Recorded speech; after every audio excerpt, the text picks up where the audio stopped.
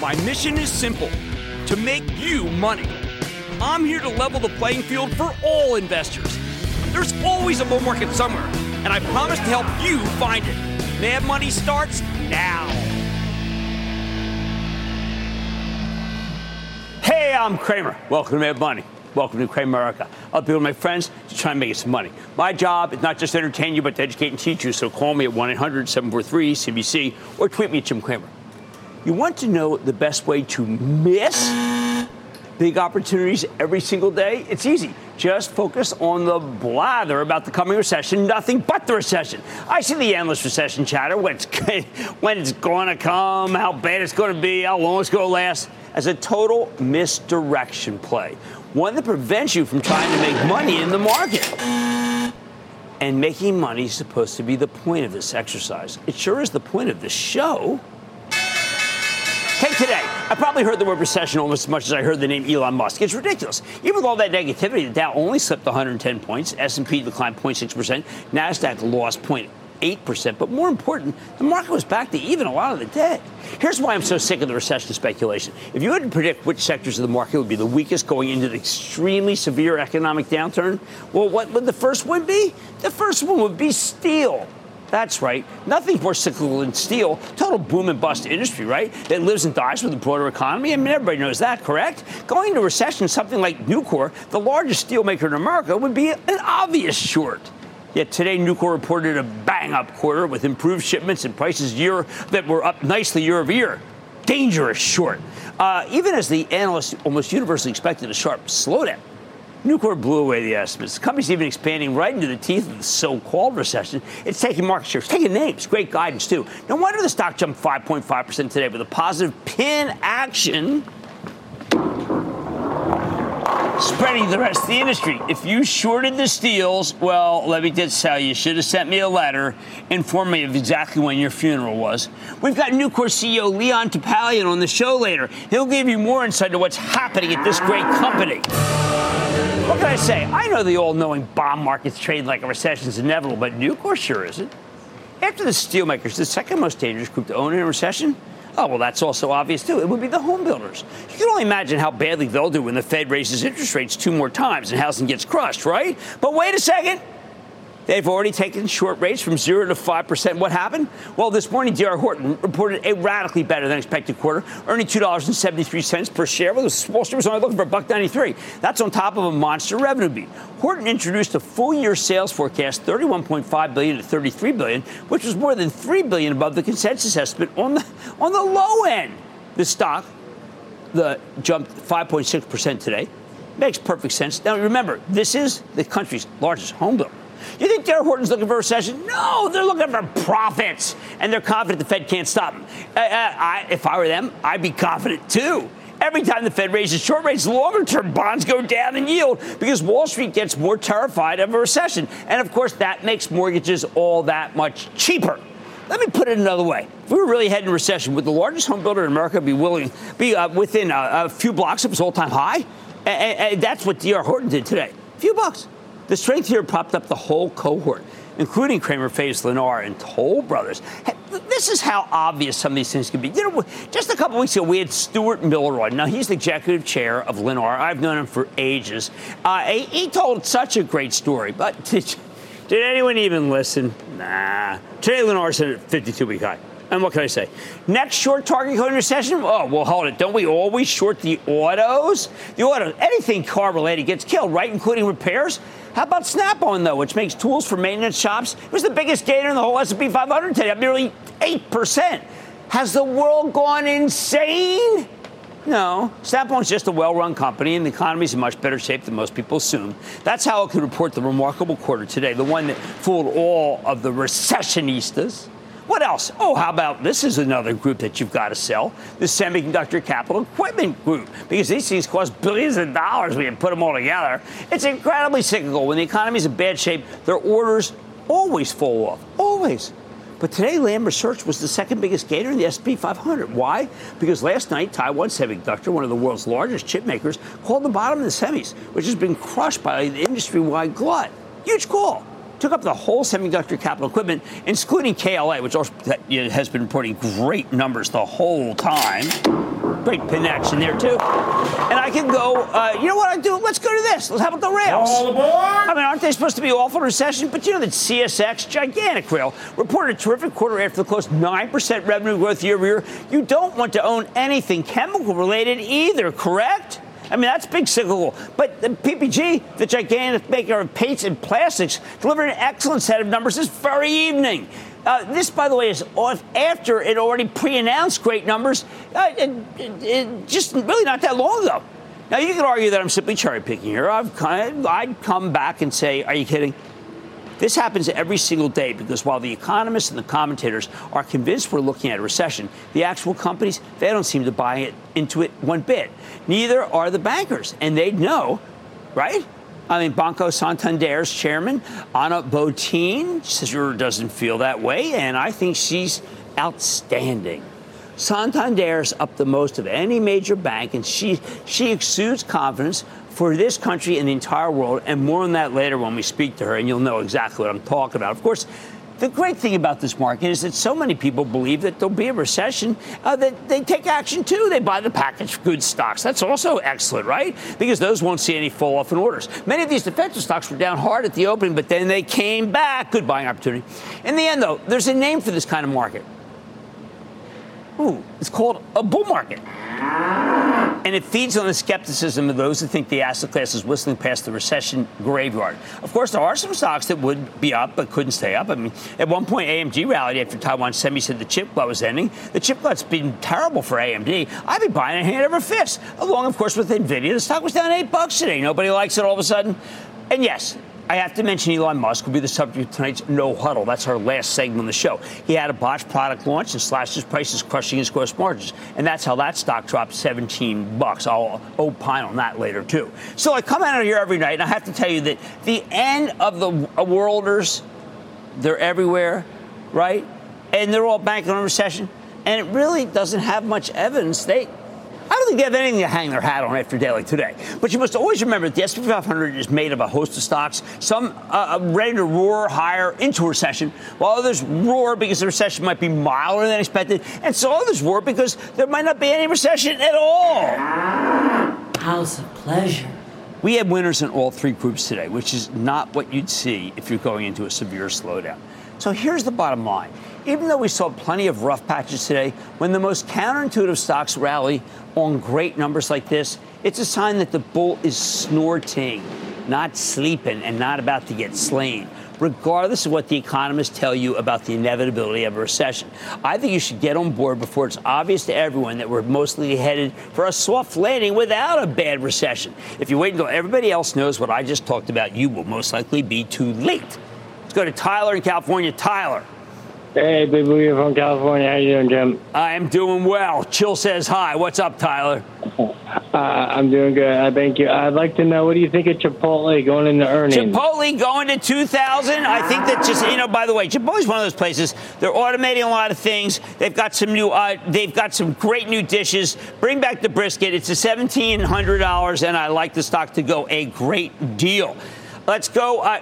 Let's go to Georgie in Pennsylvania. Georgie. Hi, Jim. I've been a club member since inception and have learned so much from you. Thank you. My question is this. I bought Humana when initially recommended. What is happening to have caused it to drastically drop yesterday and again a bit today? Is it due to the noticeable... No, you're right. Look, Humana got recommended tonight by Kenneth Fitzgerald. The group went down when UNH reported a very good number, but I have to tell you, that's a Dow stock, good number, and the stock sold off. This is the pattern of these companies. They go all the way up, and we nailed this one, but good for the club. And then they trade down, then they go all the way up again. So I think that Humana is a great buy, and that's why we're sticking with it. And I thank you for joining the club. And don't forget to listen to the home stretch a little bit after 2 every day, where Jeff Marks and I duke it out exactly about things like Humana. The naysayers of this market keep calling for a recession. But where is it already? I say when the market goes down,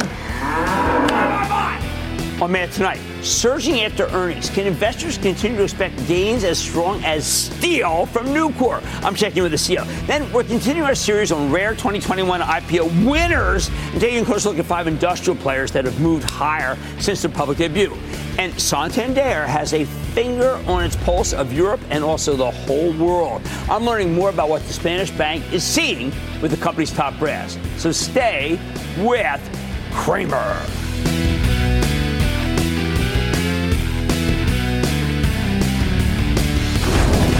Don't miss a second of Mad Money. Follow @JimCramer on Twitter. Have a question? Tweet Cramer. #MadTweets. Send Jim an email to madmoney@cnbc.com or give us a call at 1-800-743-CNBC. Miss something? Head to madmoney.cnbc.com.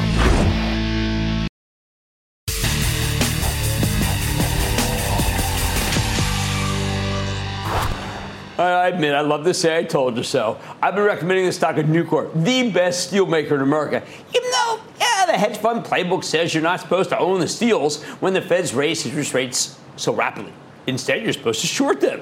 But I think it's more complicated than that. This is not a normal slowdown. And we have so much federal infrastructure spending on the way, and Nucor happens to be an unbelievably great company. Sure enough, when the company reported this morning, it delivered a big earnings beat, much better than the numbers they pre-announced over a month ago, although that's mostly some one-time items, but it's for real. More importantly, Nucor guided for some great numbers in the current quarter, and management had some extremely encouraging things to say about the full year. No wonder the stock jumped $8 or more than 5% today, one of the biggest gainers in the S&P 500. I wouldn't be surprised, if it goes even higher, as more people recognize the reality of the situation. But don't take it from me. Let's check in with Leon Topalian. He is the chairman and CEO of Nucor to get a better read on the quarter. Leon, welcome back to the show. Thanks, Jim. Appreciate you having me today. All right, this is a remarkable quarter, and it flies in the face of everything we hear about. Is it just possible that Nucor is that good, or are things also not as bad as we think? Again, Jim, I would tell you we got the best manufacturing army assembled anywhere in the world. We're coming off a great quarter, a historic year in 2022, and ultimately what delivers in the industrial sector for our shareholders and our customers. It's the 31,000 team members that make up the Nucor family, and how you take care of them and the value that we hold in having now on the 5th safest year in the history of our company. And a couple weeks ago, Jim, I got to, in profit sharing, sign the check returning back nearly $1 billion of earnings to the 31,000 team members that make up our family. And so, again, it is them that delivers every result that we get. Couldn't be more proud of how they're executing on our mission to grow the core, expand beyond, and live our culture. Well, we are thrilled for your team members, but we also have to say, shareholders, 200th consecutive dividend, 50 years of dividend increases for a steel company? Absolutely. Again, Jim, I'm part of a legacy of an incredible company that has been disciplined, has been careful and been diligent, understands the cyclicality of our nature. And at the same time, over the last 3 years, Jim, we have returned nearly $9 billion back to our shareholders in either dividends or share repurchases. And that's going to continue well into the future. There are some things coming out from the federal government. We met with Secretary Raimondo last week, for the Commerce Secretary. She talked about the CHIPS Act. I have to tell you, I think it might be the biggest building program that this country's had since the 30s. They need a lot of steel to build these buildings, don't they? Oh, Jim, absolutely. Between the infrastructure, the IRA, and the CHIPS Act, you're talking about 8 million tons of steel per annum for the next decade. That's 7 or 8% of the entire steel consumed in this nation. But as you mentioned, the CHIPS Act, today there are 34 semiconductor plants proposed on the books to be built for $375 billion worth of projects that are steel intensive. And not only are we going to help build them because our customers are demanding cleaner steels and the diversification Nucor can bring, but Jim, when they're built, they're supplying our customers in the Tier 1 automotive, in the HVAC, and the heavy equipment. So it's the full life cycle, and that's why I truly believe Nucor's future has never been brighter, and we will continue to grow this company. We had the CEO of the largest warehouse company on Mad Money last night, Hamid Moghadam, and he told me that it's 98% occupancy, and those who think that the warehouse industry, particularly with the e-commerce industry, is dying are quite wrong. It's the best of times. You're in there. You made the decision in a gutsy time to be in there. How's it working? Yeah, absolutely phenomenal. I mean, our downstream businesses consume about 20% of our overall steel demand, but in that expand beyond piece of our strategy and warehousing, overhead doors, racking, the towers and structures, that is returning great value, and that's only going to continue. We're coming off historic highs, but Jim, that warehouse, data storage, battery storage plant, that's a $100 billion segment that, again, Nucor is the most diversified steelmaker in the nation, that's poised to capitalize on all of that. Now, it does help that both Republicans and Democrats realize that this is an industry worth preserving. I know that other countries would have come in and gladly undercut you with some lousy, cheap steel. Those days seem to be over. Both parties agree that Nucor should be allowed to compete. Absolutely. And you called out Secretary Raimondo. Her and Catherine Tai, USTR, Greta Paish, the General Counsel for they understand our industry. And Jim, but we're going to continue to advocate. In a world of oversupply, we've got to continue that the manipulation and the continued games that get played of steels making it into this country or into our southern and northern borders that eventually make it in here are kept out. We've got to continue to be vigilant, and it's a never-ending battle. When we talk endlessly about a recession on the network and about the collapse and fear of non-residential construction, I always think of you because you are trying to profit no matter what. Is that just the way we all can do it if we just understood your optimism and your team? Yeah, look, absolutely. And this is a short answer, but, as we think about the life cycle of Nucor and where we're investing, we're investing in non-cyclical companies that provide a better return metrics that are creating higher highs and higher lows. Jim, we're 2/3 of the way through a $14 billion capital campaign that is going to double Nucor's earnings from our pre-pandemic level in the next 3 years. Think about that. We're going to double the size of Nucor in about 5 years' time.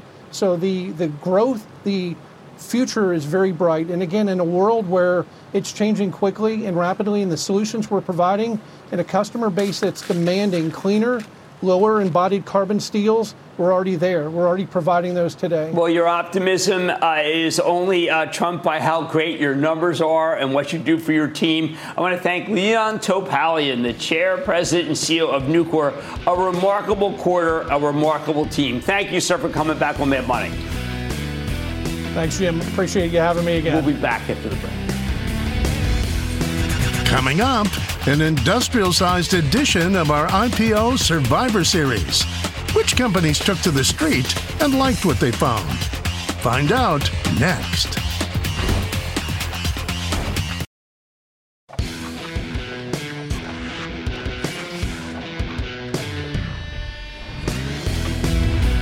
Even the worst group of stocks out here can have some tremendous winners, including that miserable IPO class of 2021. And that's what I've been thinking about ever since Prometheus Bioscience, which came public in that dreaded vintage of 2021, got a monster takeover bid from Merck with a 75% premium.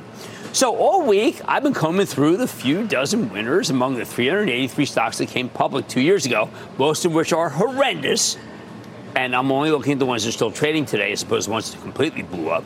Now, we've been taking this sector by sector, and tonight we're looking at a group that is really forlorn, the industrials. There were 24 of these deals in 2021, and of those, only 5 stocks are up from where they came public.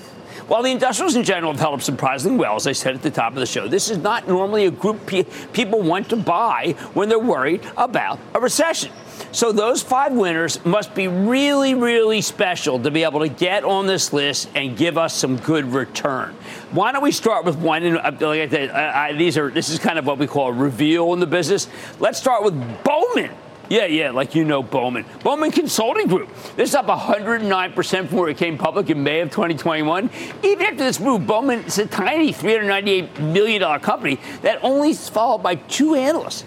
So, therefore, it has to be considered inherently speculative. But wait, when you look into what these guys do, it is a very intriguing story. Bowman provides professional engineering services. Think civil engineering, environmental assessments, land planning, and surveying for both public and private sector clients. Kind of like a mini Jacobs. These are all things you need to do at the beginning of major projects, which makes me wonder if they'll see a ton of business from all that federal infrastructure spending that should be hitting soon. That certainly seems to be what's driving the action here. Bowman's stock did next to nothing for its first year and a half of trading, but began to rally hard last November. Yeah, that's when the legislation started kicking in. On the most recent conference call last month, management boasted of strong new order volume and 46% backlog growth last year. They specifically said by the end of last year, we started to see tangible momentum from the 2021 infrastructure bill as it relates to transportation spending throughout the country. Well, there it goes. Bowman's been winning big contracts, too. Pennsylvania Turnpike Authority, they got a ton of money. Massachusetts Bay Transportation Authority, along with several state departments of transportation, all directly related to the federal infrastructure bill. Their last 2 quarters were fantastic. Now, you have to understand that when you got the money, the states are the ones that allocate it. Those states are ahead of the game. There's so many others that are about to come. My one concern here is that we may be late to the party.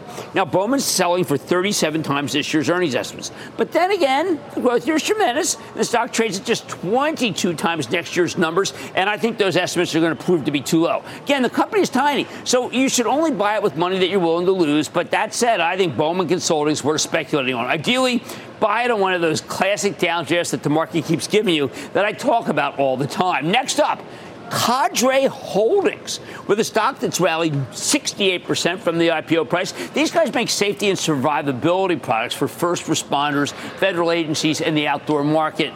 Things like tactical gear, armor, and more mundane stuff, gloves, utility belts, holsters. A well-equipped Cadre chairman Mao would be proud of. Now, the tricky thing here is that was a joke. The thing here is that Cadre's earnings are expected to explode this year.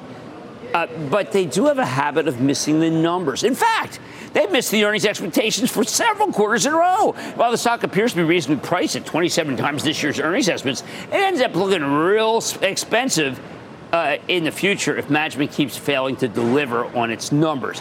It doesn't help that Cadre filed to sell 3 million shares for existing shareholders just yesterday, which is not small considering that there are only 37 million shares outstanding. And the float is less than half of that. Even without that offering, though, I couldn't possibly recommend Cadre until it stops missing the darn numbers. I'm putting it in the penalty box. All right, how about the third best? This one's getting interesting, but not for me. And that's Zim Integrated Shipping, which is still up 42% from its offer price, although the stock has plummeted from $91, and a lot of you called in when it was up there, and in the 80s and the 70s and the 60s. Now it's all the way back to just 20 and it was over a year ago, it's 20 and change. It's all the way back. I mean, it's just not fathomable what's happened here. Why has this thing been such a disaster for the last 12 months? Okay, Zim is a container shipping play. They claim to have a differentiated strategy that sets them apart from the competition. With their fleet management driven by AI, yeah. But at the end of the day, it's a tough business. You never want to own the container place when the global economy's slowing and, more importantly, shipping rates are plummeting. After making a fortune in 2021 and 2022, we were in short supply of just about everything. Zim's now expected to lose money for at least the next 3 years. Hard pass. Oh, but here's one that's very interesting. I like Driven Brands. Well, what is this one? Number 4, it's the largest automotive services company in North America with 4,800 locations across 15 countries. Bet you have a lot of Snap-on equipment. They do paint jobs, collision repair, glass repair, maintenance, and car washes. Basically, Driven Brands is a roll-up of different types of auto mechanics operating under several different brands. There's a reason this one is up nicely from the IPO price in 2021. We live in a world where both new and used cars are incredibly unaffordable because there's simply not enough supply. When you can't replace your car, what do? Well, you have to spend more money making sure the current one is drivable, particularly, by the way, after warranty. Interesting. Sure enough, Driven Brands has been putting up some amazing numbers, including 11.4% same-store sales growth in the most recent quarter. You heard that, 11.4, higher than anybody in the auto industry that I know, while they give you an excellent full-year sales forecast after earnings guidance came in a little light. I think management is simply practicing UPOD here. You know what UPOD is? It's under promise and over deliver. If I'm right and they can beat the numbers, then Driven Brands has more upside. Like Bowman and Cadre, I had never even heard of these guys until we did this series. Hey, glad. I think it's a real eye-opener. Finally, there's one, and you've called on this one. It doesn't sound like anything what it really is. It's called Core & Main. It sounds like kind of an insurance company. It meets an interesting restaurant company, but it isn't. It's a distributor of products for handling water, wastewater, storm drainage, and fire protection, along with providing related services. They sell to municipalities, private water companies, and professional contractors through a network of 320 branches across 48 states. Truth be told, Core & Main's had a mostly unremarkable overall performance since coming public at $20 in July of 2021. The stock made it to the low 30s by the end of 2021, never got higher than that. By late last summer, it had sunk to the high teens. Since the bottom last fall, however, it has a nice move, rallying to $25 and change. Interesting. A big chunk of that recent gain has come during the past few weeks because the company reported a very strong quarter with a fantastic full-year forecast. Just like Bowman Consulting, they're picking up new business thanks to the federal infrastructure bill. Oh, best of all, Core & Main sales were just 13 times this year's earnings estimates. I think it can beat the numbers, and I like the stock very much. Here's the bottom line. Of the 50 names from the IPO class of 2021 that are still above their offer price, only 5 are industrials. And I think only 3 of those are worth recommending. Bowman Consulting, Driven Brands, and Core & Main. Contra needs to be more consistent before I get on board, and despite the regular questions that I get about Zim integrated shipping, this is the wrong point in the business cycle to own a container ship. Let's go to Ron in Florida. Ron. Hey, Jim. Ron. The Sunshine State to you. Thanks for all your work. I love the Sunshine State. My wife was down there for a couple months. I visited twice this year. I love it there. What's happening? Yeah, we're fans of Mickey Mouse here. I like to cost average ever since I went all cash back in the COVID days. Okay. And it's working for me.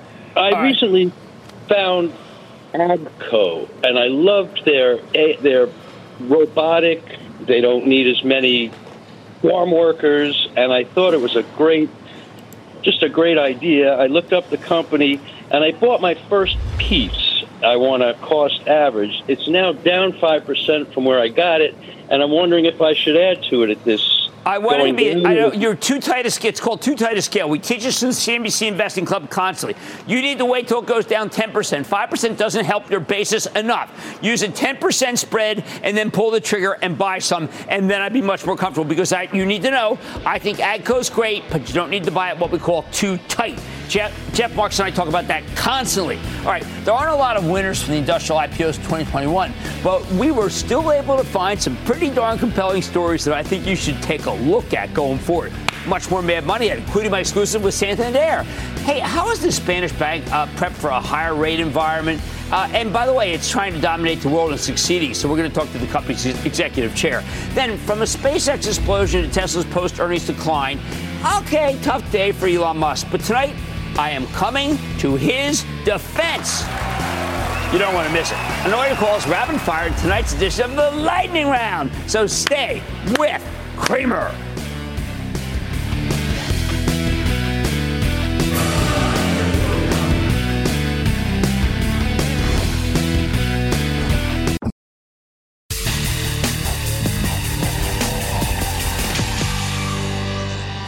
Okay, it's true. Europe's a mess right now, but there is one European stock that I'm going to endorse, and that's Banco Santander. That's the gigantic Spanish bank with a huge global presence, probably one of the greatest franchises on earth. In addition to having more than 3% dividend yield, incredible generous buyback, this is a bank that's retired 5% of its share count over the past couple of years, and they plan to retire even more money to shareholders going forward. Plus, the most recent quarter, excellent. I think it's the strongest bank in Europe, but actually it's much more far-flung than the continent. Now, earlier today, we got a chance to speak with Ana Botín. She's the executive chairwoman of Banco Santander. Take a look. Ana, most people don't know the powerhouse that is your bank, but you are the top of the heap in terms of performance here for stocks. It's great to be here, Jim. Thank you for inviting me. This year we've had a pretty good run. Since Investor Day, the market has really taken the price up. They liked our plans, so we're up almost 30% this year. But, we're doing well. We gave very ambitious guidance for the next 3 years. But people should know, 160 million customers going to 200 million in 2025. That's remarkable. Again, may be largest when you get there. Well, what we basically communicated is a new phase of shareholder value creation. We added 40 million customers the last 8 years, and we've said 40 million more the next 3 years. Incredible. And double-digit TNAV and dividend per share growth through the cycle. I'm sorry, we were looking at credit card numbers. We see you as number one now with 97 million people worldwide, just past Citi, rather remarkable. Yes, we measure active customers, and active customers have a very high correlation with cards and payments, and we have 99 million card customers. Incredible. Now, I'm thinking that the reason why that is, besides the fact of how outstanding a banker you are, is simple, fair, and personal. Tell us about that. Sure. If I may correct you, it's simple, personal, and fair. It's the order.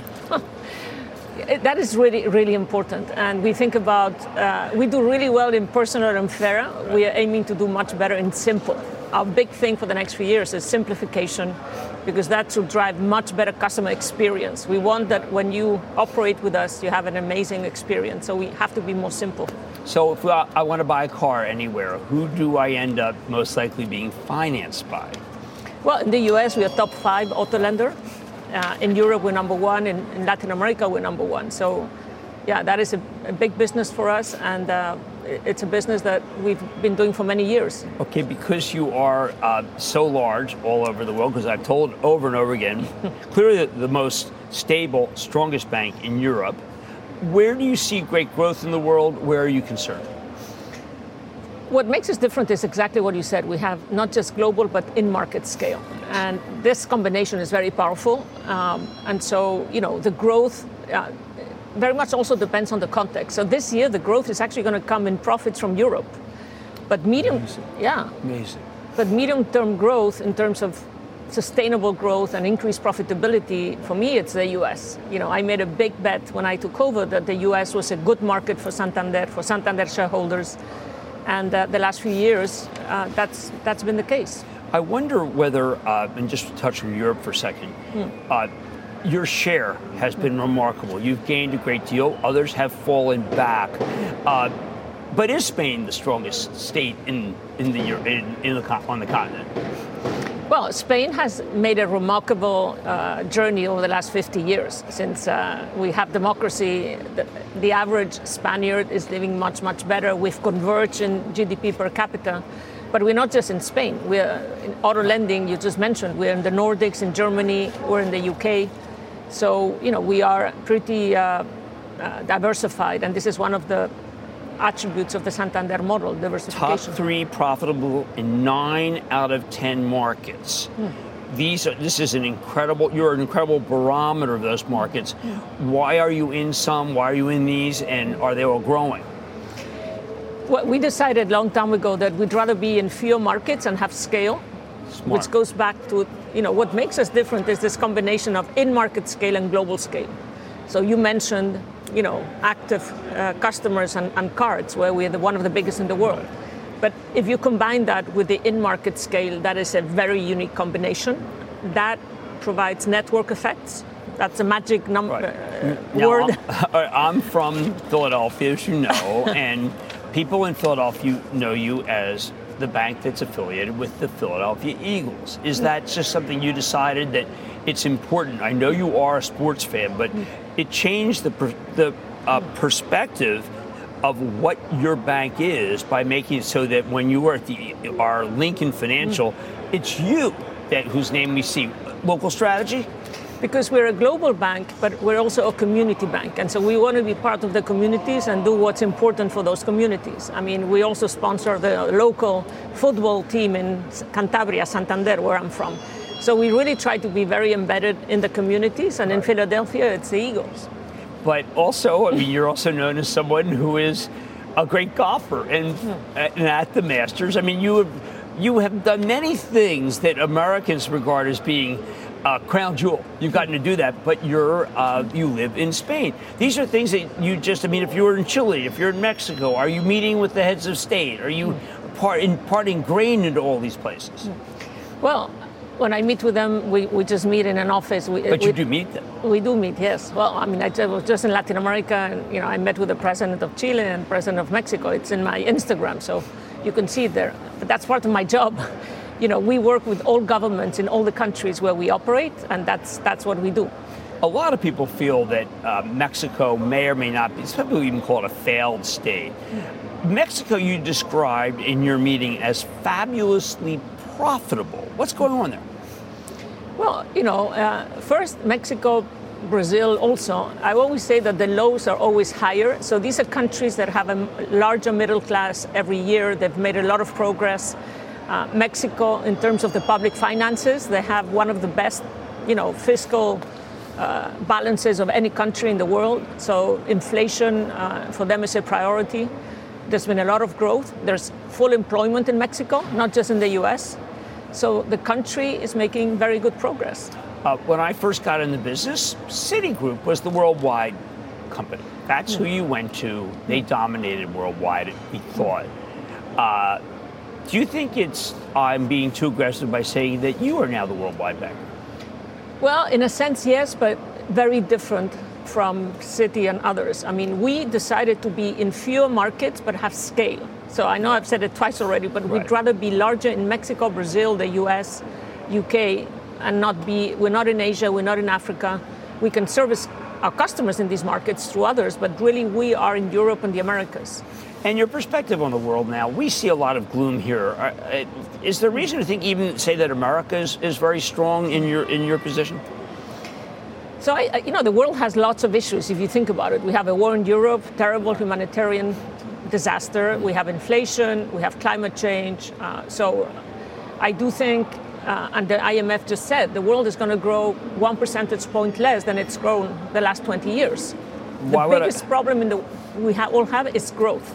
Right. How do we get back to growth, sustainable growth? I like that organization you just quoted, but I want to know what Anna Botín thinks is going to be the growth. I think, I don't see a recession this year. Good. I don't. If you look at the numbers, and I'm always looking at the numbers, Americans on average, on the aggregate, because there are people that are suffering, but on the aggregate, have more than $3 trillion in household liquid assets. Salaries, nominal salaries are up 9%. Debt is up 8%. So on the aggregate, the U.S. consumer is still very strong. And so that will end at some point, yes, but I don't see that in the next few months. Excellent. It's a good way to end things. Anna Botín, Banco Santander, Executive Chair. Thank you so much. Thank you. Coming up, Cramer takes your calls, and the sky is the limit. It's a fast fire lightning round. Next.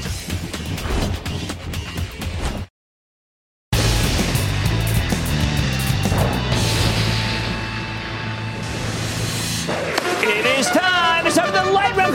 What is that? That's my round. Playing the sound. And then the lightning round is over. Are you ready, Ski Daddy? Time for the light round. I'm going to start with Ken in Maryland. Ken. Hey, Kramer. Glad to talk to you. Same.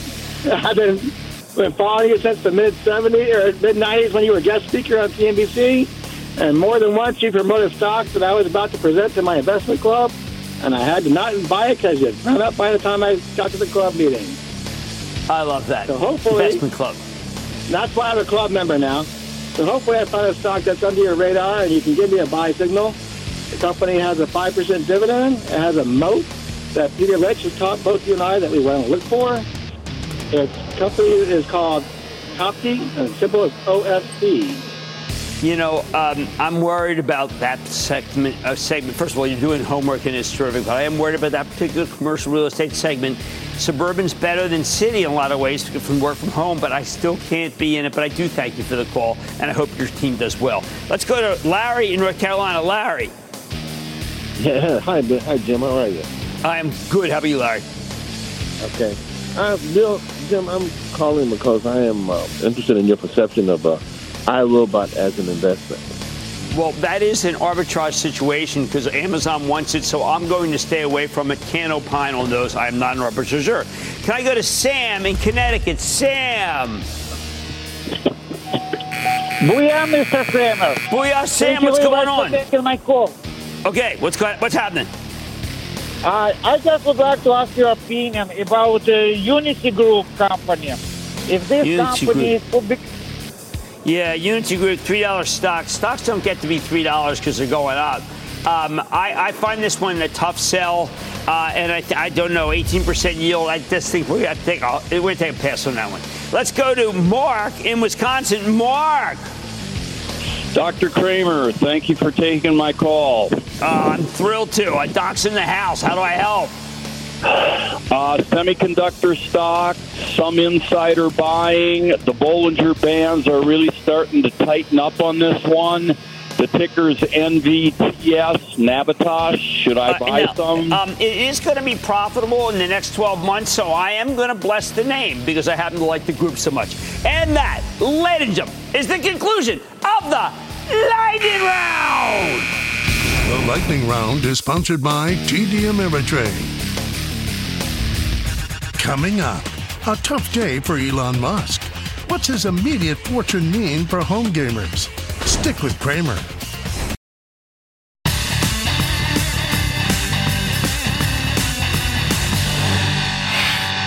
Look, it's a real bad day for Elon Musk. He's down more than $7 billion on Tesla. He had a rapid, unscheduled disassembly, a.k.a. an explosion, or let's just call it an unconscious uncoupling of his Starship, his SpaceX Gigantor. I don't know if anything happened to Twitter, but I can't imagine it was a banner day there either. So you know what? I think it's the perfect moment to stick my neck out and come to Musk's defense. For a long time, I've been a huge fan of something called The Men Who Built America. It's a terrific History Channel production. It's now over a decade old. I'm constantly reading about the guys who built the railroads or the steel mills or the oil company. I say company, not companies, because back in Rockefeller's heyday, there was only one. I even like that old American rascal Jay Gould, instrumental in building so much of our infrastructure. Of course, that means I appreciate Thomas Edison and even Commodore Vanderbilt, despite his suboptimal political foibles. They weren't always great people. There's a reason you hear them described as robber barons. But they were all imaginative, bold titans of industry.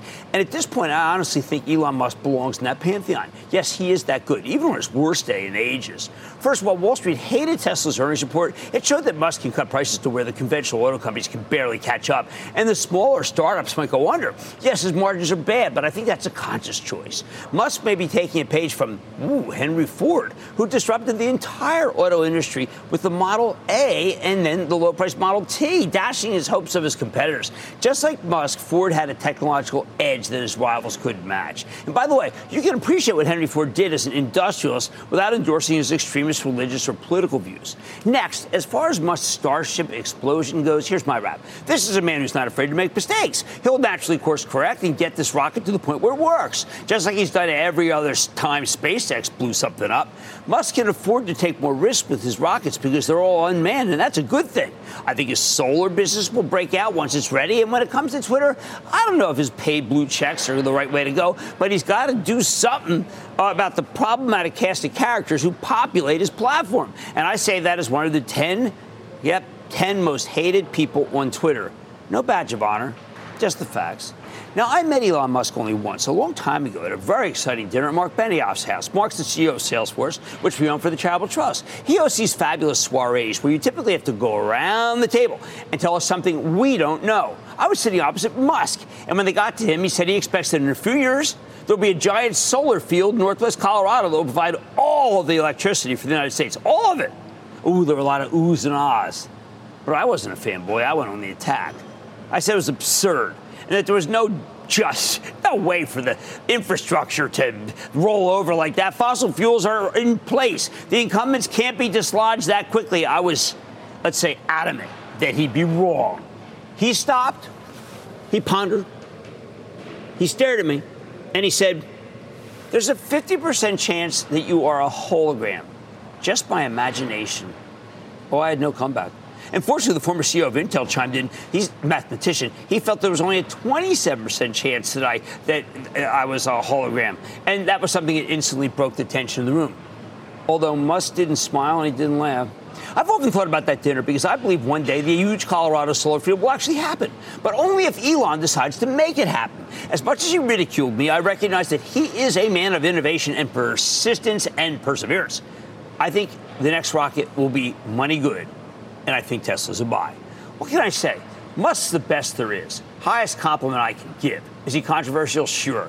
But you could have said that about the same thing about every other great industrialist in history. Is he going to win every single day? Oh, no way. Of course not. Over the long haul, though, I'd much rather bet on Musk than on his detractors. I like to say there's always a bull market somewhere. I promise to try to find it just for you right here on Mad Money. I'm Jim Cramer. See you tomorrow. Last call starts now. All opinions expressed by Jim Cramer on this podcast are solely Cramer's opinions and do not reflect the opinions of CNBC, NBC Universal, or their parent company or affiliates, and may have been previously disseminated by Cramer on television, radio, internet, or another medium. You should not treat any opinion expressed by Jim Cramer as a specific inducement to make a particular investment or follow a particular strategy, but only as an expression of his opinion. Cramer's opinions are based upon information he considers reliable, but neither CNBC nor its affiliates and or subsidiaries warrant its completeness or accuracy, and it should not be relied upon as such. To view the full Mad Money disclaimer, please visit cnbc.com/Mad Money disclaimer.